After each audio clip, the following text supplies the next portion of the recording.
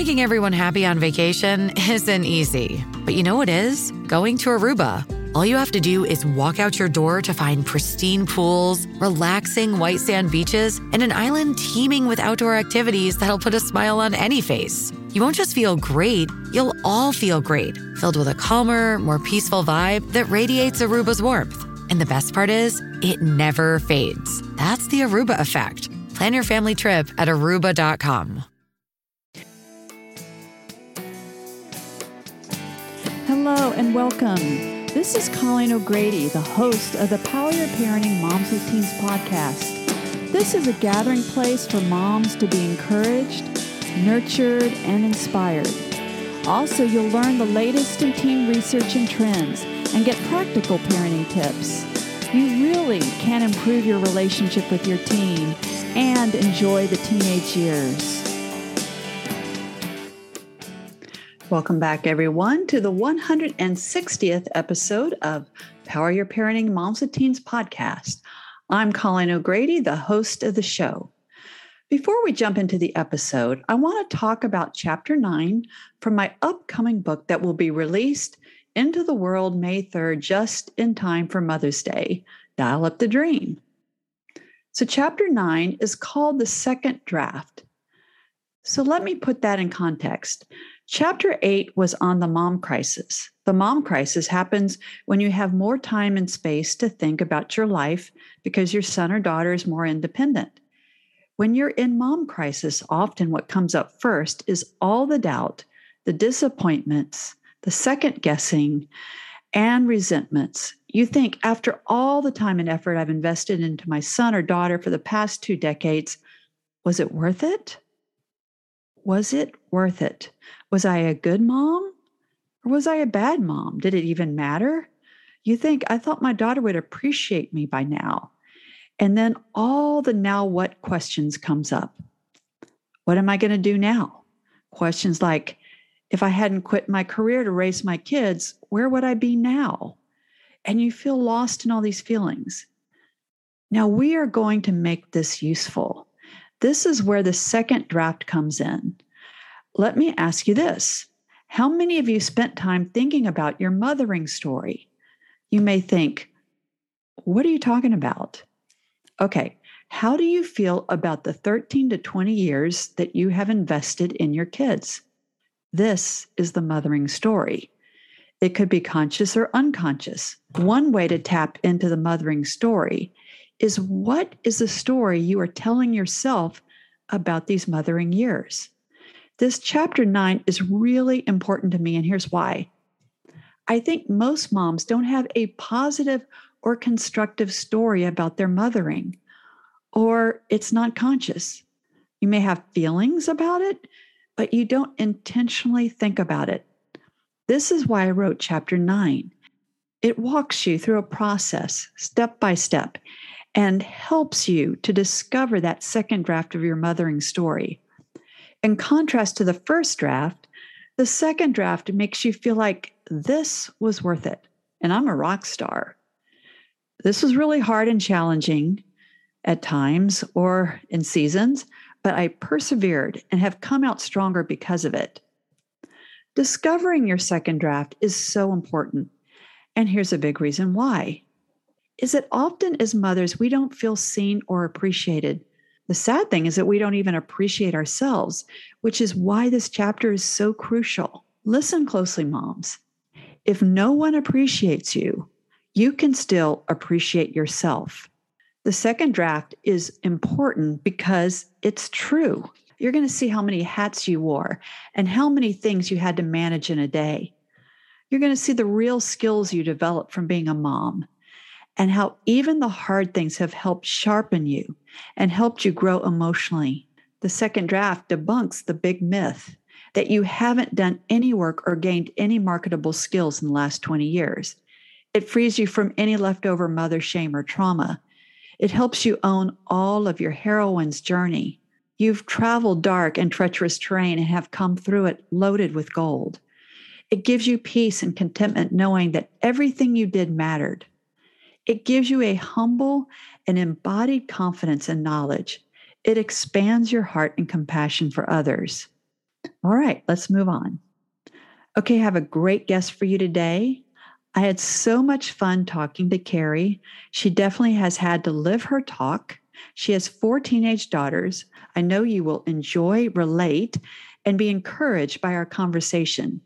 Carrie Kampakis is an author, speaker, and podcaster from Birmingham, Alabama. Her newest book, which we're going to talk about in this episode, is More Than a Mom: How Prioritizing Your Wellness Helps You and Your Family Thrive. Her book was just released on April 5th, 2022. Her other books, Love Her Well, 10 Ways to Find Joy and Connection with Your Teenage Daughter, 10 Ultimate Truths Girls Should Know, and Liked, Whose Approval Are You Living For?, have been used widely across the country for small group studies. Carrie's work has been featured on Today's Show, Today Parents, Focus on the Family. Carrie and I were both featured on Bethany Hamilton's Mother-Daughter Experience. Carrie also hosts the Girl Mom podcast. Carrie and her husband, Harry, have 4 daughters and a dog named Lola. So welcome, Carrie. Thanks for having me, Colleen. I'm so glad. And this is your second time to visit Power Your Parenting, and I'm so glad. And the question I ask all my guests is, do you have kids and what are their ages? I do. I have 4 daughters, and the oldest one is a freshman in college. And then the second daughter is a junior in high school, and then a freshman in high school, and then a 6th grader. Wow. Yes. They keep me busy. Wow. And you have a new book that just came out Tuesday, right? Right. And it's so exciting. And it's called More Than a Mom: How Prioritizing Your Wellness Helps You and Your Family Thrive. So I'm going to ask you the obvious question, which is, why did you write this book? That is a great question. And, I joke that I'm not sure if I would have written this book 5 years ago, but I think it's the season of parenting that I'm in and just what I've learned over 20 years of parenting and also through the work that I do with mothers and teenage girls. But I wrote that book. It was in the middle of the pandemic. I had just released Love Her Well for moms of teenage girls, and my editors and I were starting to talk about the next book, and they wanted a parenting book. And at the time, I was taking lots of walks with my friends. We were just processing, the quarantine and COVID and just all the hard things moms were dealing with and going through, and families too. And I was like, I really think we need something just for moms.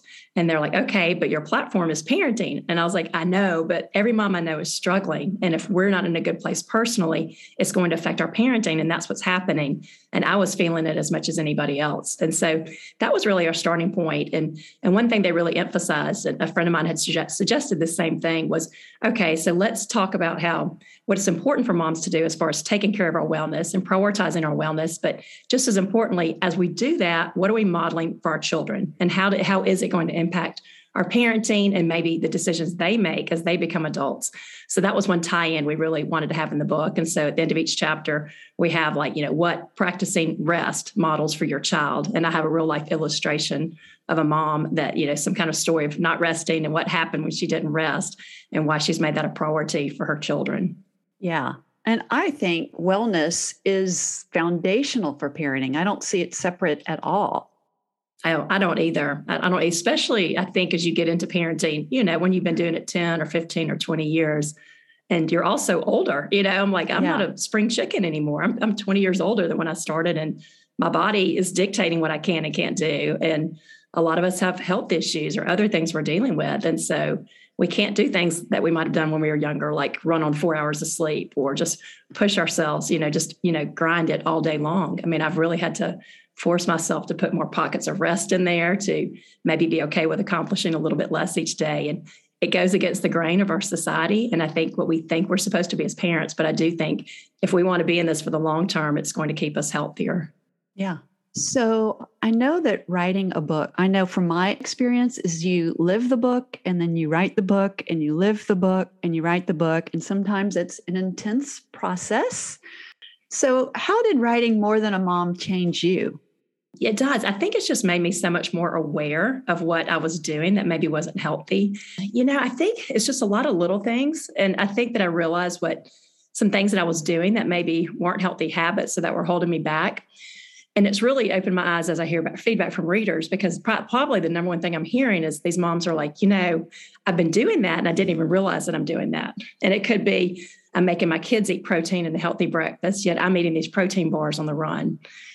So it did change me in that way. And I think also, I look back and I think, why did I fall into some of the bad habits, like not prioritizing my wellness? And I think a lot of times we start in survival mode as moms, and especially when my kids were little. I mean, I was just trying to keep them alive every day, and I just felt like a success at the end of the day if they were all healthy and well and in bed. But I think that sometimes I just got into some bad habits, like I said, not necessarily eating well or taking care of myself or not getting enough sleep, because it just felt like that's what that season called for. But then I didn't really outgrow that season. I didn't really try to, pivot my habits afterward. I think another big change that I've made is because I think with 4 girls personally, I had to be all in. I was like, this is my path, this is my lane. And my personality is if I do something, I want to do it 150%, which has a downside and an upside too. But I think that I felt prone to, creating, I guess, more that mentality of worshiping motherhood rather than worshiping the one who created motherhood. And so I think I started realizing my mistake as my girls grew up and they became teenagers. And, when your kids are little, you're the center of their universe. And as moms, it's so easy to make them the center of our universe. And I had done that, sometimes even, sacrificing my friendships, my time with my friends or my husband to do things for my kids. I didn't have the energy for these other relationships because I was pouring so much into that job. But then as they grew up, as they became teenagers and they started to have a life of their own, and I was no longer the center of their universe yet, they were the center of mine. I started realizing it kind of made me panic, and I wanted to get clingy. And that's really what led me to write Love Her Well, because I had to learn how to parent my teenage daughter, but also love her, but give her that space to become an independent young adult. And, my instinct at first was like to pull them back and to get clingy and to not want things to change. And what I had to learn as a mom was like, no, this is healthy. This is good. And as I've relinquished some of that control, and as I try to become a parent where I'm available for my daughters, I'm always there and I'm still parenting them, but I'm not relying on them for my joy. I'm not relying on them, living for their attention. I also have a bigger life, things that fulfill me, whether it's my marriage or my friendships, my job, other things like that. It creates a healthier mom, and it makes them want to have a relationship with you because they don't feel that pressure of you finding your identity in them and getting your joy just from them.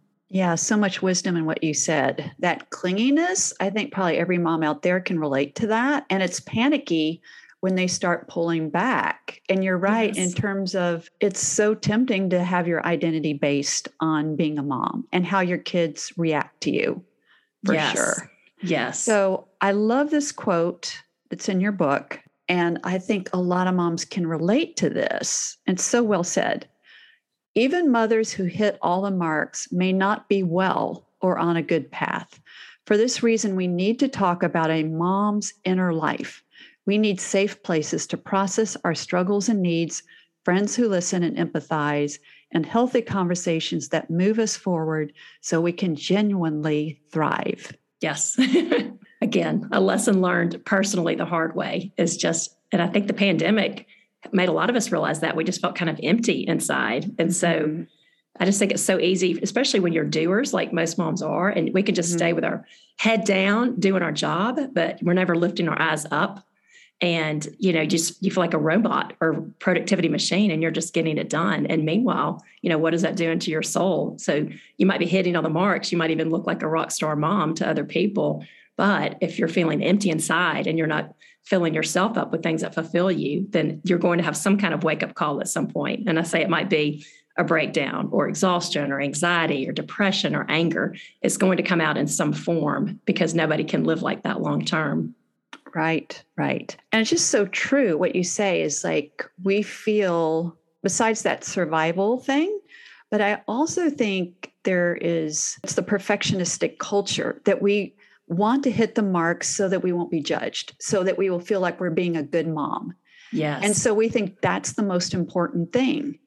And so we end up feeling like martyrs, like we just sacrifice. And I think especially Christian women, we think that's a really great thing. Yes. And I heard this great quote that our daughters need models, not martyrs. Yes, I love that. Yeah, it's so true. And you probably can testify to this. That really hits home as your daughters become teenagers and young adults, because in the season that I'm in, I'm thinking about my daughters hope, if they get married one day and if they have children, like, how do I want them to feel as a mom? I'm like, I would not want them to think their identity is based on being a mother. That's definitely a huge part of their identity, but their core identity is being a child of God and being worthy of care. And it's actually healthy for your children to see that. And and I agree with perfection. I don't think we're doing our kids any favor thinking that perfection is the goal in life, because none of us are perfect. And, I hear a lot of, I think with teenagers already, that's all they see on social media all around them.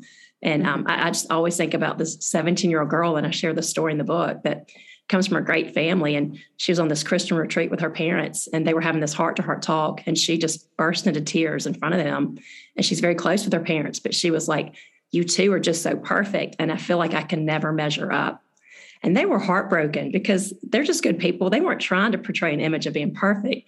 But I do think as parents, especially when we are trying to be good role models, we think that, we don't want them to see our flaws or our weaknesses. And so I try to be very vocal with my daughters, like, y'all, I'm struggling with anxiety right now, or I am so sad after my mom passed away. And just trying to be open about those pieces of our humanity. And I'm not saying go dump our big adult problems on them, because those are the things we need to take to other adults or to our therapist or other people who can help them through it. But I do think it's healthy for them to see that we're humans too. We mess up, and we have to practice that self-compassion and that self-grace. And they're definitely not getting that message from the world, because the world is just no mercy, as we're seeing with cancel culture and people, just write people off. That's unforgivable. And I was like, that's not a message I will ever tell my children, because I know they're going to mess up. I know they're going to make mistakes, but I don't ever want them to think they're defined by that one mistake, that there's always hope, especially through Christ, and to just really make that faith message a core part of their identity, and know that we're all a work in progress. And I just think that's so much of a healthier way to live, not only for us as parents, but also what we're modeling for our children. Absolutely. I had a client, the daughter, who said to her mom in one of my sessions, like, you just think you're so perfect. And that wasn't a compliment. Right. Right. And I think that's because she felt judged. If moms, we think we have to be perfect, then we are wanting our daughters to be perfect, and they feel that. Right. Yes. And so I made that mistake. I feel like having 4 daughters, I'm speaking from experience here, because I'm a perfectionist by nature, and I lived a lot of my life with that mentality. But the problem with that is, one, it's going to make you lack humility. And 2, it's not going to make you very self-aware, because you can't handle those human pieces of yourself. You can't handle admitting your weaknesses. You can't ask somebody for forgiveness because you don't want to admit you're wrong. And I really had to relearn a lot of that when my kids grew up, because I thought I had to be this perfect role model for these 4 little girls. And as you know, teenagers will call you out. Like, they know we're not perfect, like, you can't fool them. And so if you try to act like you're perfect, if you're not admitting your mistakes, it's going to create a huge gulf in your relationship. And I experienced that. And that's one reason I wrote my last book, Love Her Well, because I was so prideful and so unwilling to admit those things about myself that I needed to work on. That really was the root issue, not really my daughter's teenage behavior, but what I was doing as a mom. And it changed everything once I was willing to make that step and to work on myself to restore our relationship. Right. So in my new book that's coming up, which there's a verse that says, just like a grinding wheel, so does one person sharpen another. I love that. And I think that is so true. I think a lot of times we are sharpening our daughters or our teens, but just like you said so well, they sharpen us, and that's not fun. I can tell you that is not a fun process. Yes. And every time my daughter sharpens me, I want to, how dare you, I get all ruffled about it. But then it does take humility to step aside and go, you know what? She's right. Right. It's no fun. No. But we become better people when we do that. Yes. And it can totally change your relationship with your child and totally deepen it, because they trust you now. There's not that gulf between you, because you're being honest, and they appreciate that honesty. And as we know, teenagers, and they're so forgiving. That's what I was so surprised to find with my daughters. Like, you apologize. They're so much more forgiving, sometimes more so than adults. But we've got to be those adults who are willing to admit when we mess up. And it does inspire them to maybe look at themselves too. And I always think about, like, okay, I want my kids to have healthy relationships too. So I think, what better place to learn these tools than in the mother-child relationship, because they're not going to lose our love. If they lash out, we're going to work through it. And so, I've read somewhere that I think it was America's top couples therapist, John Gottman. He once said that the number one key to a healthy marriage, or a marriage that will last, is healthy conflict resolution, and how well two people can work through their conflicts. And so I just started thinking, if we can teach our daughters this skill in our relationship, that's a safe place to practice this skill, it's going to help them in their marriage. It's going to help them in their future friendships. It's going to help them in their work relationships, every relationship they have, because there's conflict. You're friends with anybody, or you're living with somebody for long enough, then you're going to have conflict. And so it's really how well can you work through that conflict and learn from it and grow from it and come out better on the other side. Yeah, no, that's so good. And I think the unforgivable sin for a teenager, like you said, is they call you out, is when we don't admit something. Yes. Yes. Because I've talked to several girls this week that I'm counseling, and they try to talk to their moms and they won't own some stuff. And that is where the walls build up, and that's where they distance, and that's where they think, I'm never coming home when I go to college. Right. But that same girl, when her mom owns something, it's gone. You're right. They quickly forgive. Yes. Yes. And I'd love to hear your opinion on this. Sometimes I wonder, I'm like, why do we do that? Because I've been guilty of that, especially before I was aware that I was doing it, of like not admitting where I was wrong. And I think a lot of it comes when we find our identity in motherhood. Because if I'm finding my identity in my child and they're sitting there telling me I'm doing something wrong, then all of a sudden they're triggering my deepest fear that I don't want to admit, but my fear is that I'm not a good mom, or that I've scarred my children. Like, that's the fear that every mom is walking around with. I'm going to ruin their life. And so if we are finding our identity in them, and then we hear something that's not pleasant about ourselves, it's threatening our identity. And I think that's why it's so important to find our identity in something bigger than our children, to not put that pressure there. Because if we're finding our identity as a child of God, then, we're like, oh, you're right. I am doing this. And it makes it so much easier to work through that, and to not take it so personally, and to know that that's normal. We're all human. We're all sinners. We all make mistakes, and to normalize that more. But I do think that it happens when we're finding our identity in our children, then it totally shakes our foundation of who we are or who we want to be. Yeah, no, absolutely. And just to add to that, it's because we feel shame. We go into mother shame. Yes, yes. And we go into mother shame, then we quickly react. We go into the stress response, and often we go into fight, and we go into judging them. Yes. And a lot of this is really unconscious, I think. Yes, I agree. We feel like we're in survival, and so we just lash out. Right. So it's very understandable, moms, that you would do that. And this book is really helpful, and just in a very gentle way of looking at those inner places of you. So another thing you talk about, to mother yourself. So can you talk about, what do you mean by that? Yes. I guess I've really realized this as my mom became sick. This was several years ago. My mom passed away 2 years ago, but then the 4 years before that, she was sick and really had a lot of health issues of her own. And it occurred to me that, as our kids get older, we've really got to mother ourselves, because that's been the heartbreaking thing about the last 10 years that my friends and I have been through, is that we're losing our parents, and we're losing that generation that raised us. And we're like, whoa, now we've got to step up and be the adults, and there's nobody there mothering us. And I never thought I would say this, but when I have a cold or I'm sick, I miss my mom nagging me. I miss her telling me, go to the doctor, and even when I'm nagging my kids about something, they're like, oh, Mom, just quit nagging me about this cold or whatever. And I'm like, you're going to miss it one day. I promise you. But I think especially as we lose that generation that mothered us or that fathered us, that we've got to look out for our own well-being, because especially when you're raising kids, the teenagers are naturally, they're thinking about themselves a lot. They're not thinking about their parents. I know I wasn't at that age. They're not thinking about our health and our wellness. And so you might not have anybody else doing that. And also, I think a lot of times the ways that we're not totally healthy are internal. And so, like we said, it's something you can't see on the outside. And it might be we're dealing with anxiety or trauma from the past, which we now know trauma can be a comment that somebody made to you in second grade, but it really shaped your identity and your self-image. And, these things are affecting us internally, but yet nobody knows it. And so I think that we've really got to mother ourselves. Like, okay, if this was a friend or if this was my child, what would I do? I'd say you need to carve out some time for yourself to go see a counselor, to get yourself on a healthy path, to practice these things, to restore yourself, to, spend time with God, to have some quiet time, really just understand the truth of who you are and just who he created you to be. Yeah. But I don't think the world is telling us that as moms, because everybody's just looking at the external version of how we're hitting the marks, and we don't always see what's going on internally. Right. And truth be told, they want us to produce. Our families want us to produce. They're not really wanting us to sit back and journal. Right. They want us to do. Right. They want us to go do all their errands for them and cook and clean and keep everything running. So if you're waiting for permission, you're going to wait a long time.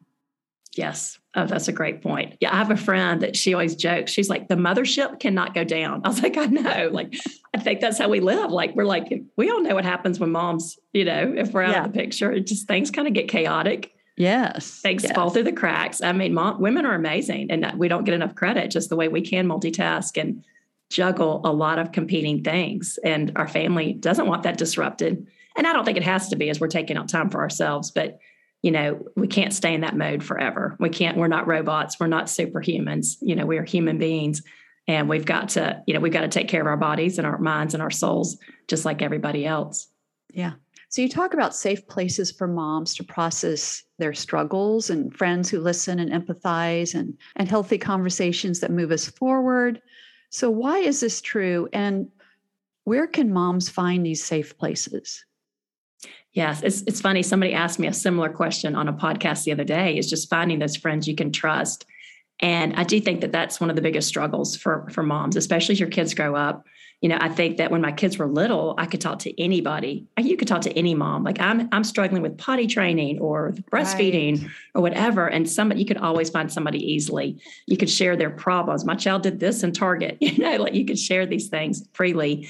And then as your kids get older, you've got to protect their privacy and you've got to be more careful. So I don't know. I think just with friendships and finding that safe places, to one, know that it's different. I think when you're little, your play group might be 20 moms. That might be your village. And then as your kids get older, a mom ahead of me once told me that your team gets smaller. You kind of tighten the reins. Not to say you're not kind and friendly to everybody, but your innermost circle is going to get smaller. I've also thought, like, I've called my priest before for parenting advice. Like, can you help me think through this? And they always he gives great advice.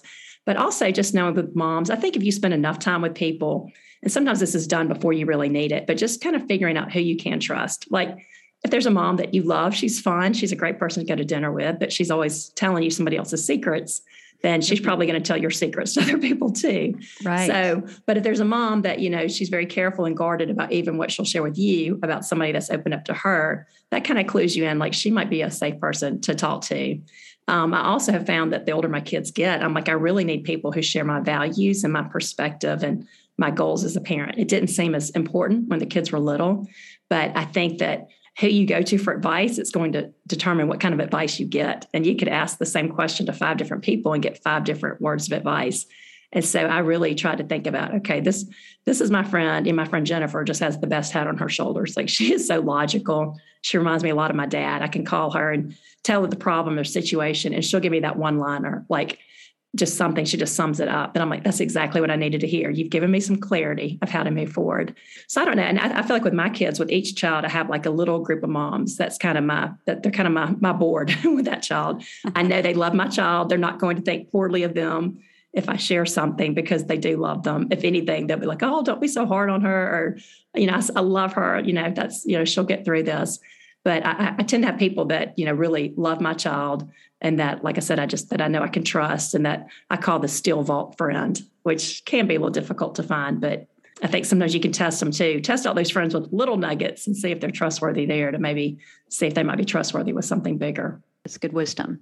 Yeah, because there's a lot of moms that are super judgy. Yes. And they would maybe act compassionate, but they're really kind of glad to be, I don't know, they might not have their heart in the right place. So, yeah, I mean, they may be secretly happy that your child didn't do so well. Right. Right. And I mean, I thank God for my sister, because my sister, we're really close, and she was my person. Like if I was in a situation that just felt really hard or horrible, she was my person. Yes. And she was someone I trusted, and we prayed, and she was my prayer person. So Yes. if it's super intense, it's like a smaller group. Yes. But I do think, I think you have to have some wisdom in terms of what you share with people, unfortunately. Yes. And I do think too that, and this might, I don't know if your sister lives in town, but I have even some friends out of town. And sometimes if there's an issue in a group and the moms I might normally talk to are involved in that, and I'm trying to think through how we should respond, I find that some of my old friends from college or just people that live in other cities are a good resource. And it never fails when I call them for some advice. They've also got something going on in their circle that they need advice from me too. And it's just kind of nice to have somebody that's outside your daily world that's not going to be there. That's a good point. Yeah. Mm-hmm. My sister lives in another city too. Yeah. Yeah. So I think that's kind of nice sometimes to have that distance. Yeah. And I found this too. I think that moms have this idea that you need your team, you need your village. It needs to be all the moms who go to the same school your kids do. Like they have to match up exactly where you are. But the older I get, I'm like, you can find friendships anywhere and just really look more for the heart of the person. And I mean, I've made friends. I'm picking up a cake a year ago. I mean, just at the bakery. Her dad owns the bakery, and we got to be friends, got to talk. And I mean, it's like you can make these friends anywhere, or it might be a woman at your church who's 10 years ahead of you, or, next door neighbor who's suddenly an empty nester and she's got more time on her hands, but just really being open to where you can find friendships. And instead of, I know we need our age and stage friends, but also being open to other friendships and other people who can speak wisdom into your life, or it might be somebody younger even, but just being open to looking outside your normal circle, just to people you trust and that people you respect and who you think gives good advice. Yeah, that makes a lot of sense. If you're a mom of a senior in high school and you're all like holding your breath on where everyone's going to college, that may not be the person that you share with. Yes, yes, exactly. Exactly. It's so true. Oh, okay. So anxiety is a huge problem for our daughters and teens, but it's also a huge problem for us moms. So can our anxiety make our teens' anxiety worse? And how can you parent from a place of calm? Yes, I think it definitely does. And that's something I've had to really recognize in myself, as just my own anxiety and how quickly my mind can go to a worst case scenario. I mean, here's an example. 2 weeks ago, we were in church and my 15-year-old daughter was driving a different car with my husband, taking them to church. And so 3 of us were sitting there, and I was kind of like waiting for them to come. And I knew they were behind us, but I kind of thought, okay, they should be here by now. So anyway, a few minutes passed after that, and I was like, they really should be here. And it was like 5 or 7 minutes. And then I started panicking, and I'm like, I looked at my phone and didn't see any text messages. And I'm thinking, they're in a curb, they're in a ditch. My husband can't text me. I mean, I'm like, my mind is going to these worst case scenarios. And I used to just accept that that's just who I am. And now I realize, okay, like I've got to work on this. Like my mind automatically jumps to those anxious places where I'm not thinking rationally, I'm thinking emotionally, and it can happen in a split second. And so I do think that we've got to do that for our children, just to model that. And one of my favorite analogies I heard recently, it was a counselor friend, and she was saying that, I think it's called the circle of security. But it's basically that we are called to be kinder, wiser, and stronger as moms, as parents. That's our goal, is to be stronger, kinder, and wiser than our children. And so say your daughter's about to go get on the emotional roller coaster. What we should say is, like, I mean, mentally at least, is that, okay, I'm not going to get on that roller coaster with you, but I'm going to be standing here with my arms wide open when you're ready to get off. And so for me, I was like, oh, that is so good. That just gives me a vision of the kind of mom I want to be. I might not be there today, but that's my goal, is to be that mom that when she's getting frantic and all panicked, I can stay calm and see that big picture. And as I started thinking about that analogy and that quote, it reminded me of my dad. I mean, he's 85 and he's still that person for me. I mean, when I'm panicking, when I'm in that amygdala mode, fight or flight, just, shaking, I can call him. And he's always calm. He does not get thrown off by anything that's going on in our life. He really has that big picture perspective. And it brings me down. It diffuses the situation. And he always gives me some little nugget that just reframes my perspective of the situation. And I think, that's how I want to be for my kids. And I think that's the best gift we can give our kids as they grow older, and also be that phone call that they make when they are panicked or they are facing something big, because they know that we're not going to make their anxiety worse. Yes, that's so true. And what a gift when you are that calm person. That's such a gift to people. Last week's podcast was the importance of staying grounded. And what I was thinking about when I was writing it is it's like super hard for moms to stay grounded because everyone is calling our names like mom, mom, mom, mom. Right. Right. And then I said, we don't put staying grounded on the top of our to-do list. Right. And it doesn't happen naturally if we don't. It doesn't. Yeah. And I think if we are not grounded, we are anxious. Yes. We just start spinning with everything. And so I can do anxiety really well myself. I can do that very well. And I had a little tiff with my daughter not too long ago, and it really was because I was not grounded. Mm-hmm. And so I was irritated that she pointed that out, but she was right. And she gave me a huge gift. And like, I am super committed to having practices in place twice a day so that I stay grounded. What do you do to help yourself stay in that place? For me, it's going deep, meditation. And so I really can listen from that deep place. Yes. And it takes a while. Like I don't just close my eyes and feel chill. Yes. Well, and that reminds me, I believe in that too. And I have a friend and he has one of the neatest jobs. They do investment banking. And so they invest in these companies before they go public in the hopes that they will go public. But he meets all kinds of amazing CEOs and entrepreneurs and people who've done very well. And he's one of those people that likes to do opinion polls and takes polls of people. So he's like, I decided to ask all the most successful men that I've met and women too, what's their secret? What do they think contributes to their success? And he said the number one thing that he heard was that several of them said that they meditate several times a day. And they said it might only be for 5 minutes at a time. But he was like, when you meditate, it takes you out of the amygdala mode back to the prefrontal cortex. It takes you out of the irrational thinking back to that big picture thinking. Yes. And I've started doing that. And I started thinking, you know what? I think I might live in amygdala mode as a mom, And it's so easy to stay caught up in that fight, flight, or freeze, and you're like, everything seems like an emergency and it's not. Oh my gosh. Sometimes we do just need, and sometimes it's just 5 minutes, just kind of sit and just remember the big picture. And you're like, okay, it's really not as urgent as you think it is. This is not as big of a deal as it seems to be right now. Yeah.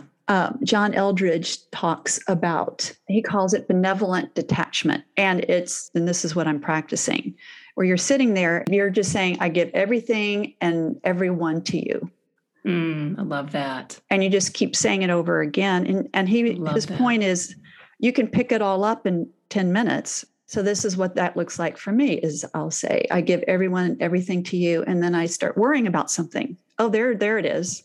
Right. So I give my daughter to you. And then I worry about something else. Okay, I give this to you. And then I'm really stressed out. Okay, I give my stress to you. Yes. And I just keep giving it over and over until I can start to feel my body calm down. And that's where I find my peace. Yes, I agree. I agree completely. It reminds me of a girl I heard speak one time, and she was a high school student telling the middle school students why she loved going to Wednesday night youth group. And just the analogy she gave, she goes, I feel like when I enter the church doors, she goes, I feel like I leave it all at the front door. It's almost like you're taking off your burdens and your worries like a backpack. And we have a group this week, and a group of girls, we're going to kind of do a Bible verse, and they're going to do art with that type of imagery of a church. But I was like, that's so true, that just go into that quiet place. It's like, but just unload it, all the things weighing you down, forget it, unload it, leave it at the front door, and then just go inside and just have that quiet time that we don't allow ourselves to have, but just that quiet time where we can feel peace and feel that restoration that we're craving so much. Yes, yes. A neuroscientist says that sleep is to the body as downtime is to the brain. Oh, that's good. I love that. Yeah. We are missing downtime in our culture, that space. We're missing space. So we are not going to be healthy. We're going to be super anxious if we don't have that space. And so a lot of times what we have right now is if we have 5 minutes, we all pick up our phones. Right. Yes. And that's more input. That's not space. Mm-hmm. Yeah. Oh, that reminds me. I remember talking to this ACT coach my daughter was doing years ago, and he talked about how when you're driving, he's like he teaches a speed reading class, and he goes, speed reading is a lot like driving in the rain. Like you have to concentrate, you have to really focus. It's like you can't think about anything else. You've got to be hyper focused on the road or what you're doing. And so, but he said, but imagine when you're driving on an old country road, when you're not having to focus, that's when your mind wanders. That's when you get creative. And I started thinking that's so true. Like when I do road trips and I'm just, straight on the highway for 2 hours, that's when I'm feeling my mind relax, get creative. I'm not hyper focused on something, but we don't give ourselves that opportunity too often. Right. And I do think, and we're not feeling that creativity and just those things that make us, and that really help restore us internally. Yeah. All right. So there's so many things. So how do you parent from influence and not parent through power? Or what do you mean by that? What I mean is, I heard that years ago, and it's so true. Somebody said that the older your kids get, the more you parent through influence rather than power. And you see this a lot. You can take friendships, for example, that when our kids are little, and you see, you can engineer their friendships. And some people go to an extreme doing that. Like you can kind of engineer their friendships. You want your kids to be friends with your friends' kids or whatever. You have a little bit of more control over your kids' lives. But as your kids get older, the middle school years or teenage years, high school years, they have their freedom and they get to choose their own friends. You can't orchestrate like you used to. And that's why, it's hit me. I was like, this is why values matter so much, because those values they pick up when they're little, that's going to determine what friend group they want to be in or what friendships they want to have. And parents don't have that power anymore. We've got more of an influence. And so it really just goes back to being a good role model. Like, okay, I think a lot of people put a lot of effort into thinking, what kind of friends do I have? How can I find good friends? But yet they're not thinking about being a good friend to others. And so it's just, really influence our kids, but I try to let them see me being a good friend to others. I try to talk up my friends, especially if they're friends with the child, but just brag on my friend and not let jealousy get in the way or something that might have made me envious 10 years ago, to really celebrate that strength in a person. But really just influencing them. Like I want them to talk about their friends that way. If their friend's going through a hard time, I want them to go drop off cookies or drop off a casserole or something. So I just think that this just, as they get older, the power of observation is so important. Mm-hmm. And that's one thing I think about now, even as I look back on my mom and dad. And it's like, I think in my 40s, I'm really realizing like, gosh, all the ways they shaped me that I didn't even realize, but just what I was observing in their life. Yes. And I don't know if you've read that book, Atomic Habits, but I'm reading it right now. Yeah. And he said something the other day, and I might get the numbers wrong, but basically it was talking about how humans learn through the senses, or 5 senses. Mm-hmm. But he said like, there's like 11 million neurons or something, but 10 million of them are related to vision. So the number one way that we learn is through our vision, what we're seeing. Mm-hmm. And that just really made it fascinating. It seems like if you want to eat apples, don't put donuts on your countertop, put apples on your countertop. Like let that be the visual you see. Right. But I think in parenting, it's the same thing. Like model what you want them to be like, to just, and of course we're all going to mess up, but just influencing them that way. And it might not click right now, but it might be 5 or 10 years from now that they're going to remember what you once did or how you handled a certain situation. And it's going to impact the way that they handle their situation. Yeah, no, I completely agree. What I see is power struggle. Power struggle is really detrimental to you, to your teen, for so many reasons. And I see that in my office, and it's just horrible. And a huge reason for that is if you're in a power struggle and you're trying to control your kid, they don't learn how to manage their life. Right. And even the littlest of ways, like how they study or eating habits. And so if you control everything and then you send them to college and they have no self-management skills, it's just not going to be good. Right. It's so true. You do. You realize how important those habits are. Yes. All right. Well, I could talk to you forever, but we have to start winding this down. Do you have any last sage advice for our moms? Probably my biggest piece of advice is just to practice self-kindness and to just lower your expectations of yourself and know that you are doing amazing. And I think if somebody is listening to this podcast in the first place and they've followed us here until the end, then they're a great mom, because that shows their heart for their child. And I mean, I worry most about the kids whose parents who aren't trying to learn and to get better and to be a better parent. But, our kids are all going to go through hard things, but I truly believe they can get through anything if they've got, somebody that loves them, that's willing to walk through it with them, and that's willing to grow alongside with them. So I think that any mom that's listening to this is already ahead of the curve and doing great. And just to kind of pat yourself on the back for that. Awesome. So where can these moms find you or contact you or buy your new book, More Than a Mom? Well, I'm most active on Instagram and Facebook under Carrie Kampakis, and then Facebook is Carrie Kampakis Writer. And then this book and my other books are available everywhere books are sold, so they can find those there. And then I've also got a website, carriekampakis.com, where I have links to my podcast, the Girl Mom Podcast, and also to blog posts where I write a lot about moms raising daughters and parenting, and people can access that there. That's great. You have wonderful resources for people. So Well, thank you so much, Carrie. Thank you. I enjoyed it as always. This concludes this week's episode of Power Your Parenting Moms with Teens podcast. If this podcast has been helpful, I would absolutely love it if you could go to Apple Podcasts and give Power Your Parenting Moms with Teens podcast a 5-star review. This makes it easier for other moms like you to find the support and encouragement they need. Also, my best-selling and award-winning book, Dial Down the Drama, Reducing Conflict, Reconnecting with Your Teenage Daughter, A Guide for Mothers Everywhere. You can find that and order it online at Amazon and Barnes & Noble. And you can always find other great resources and contact me at ColleenO'Grady.com, 2 L's and 2 E's. This podcast is a part of the C-Suite Radio Network. For more top business podcasts, visit c-suiteradio.com.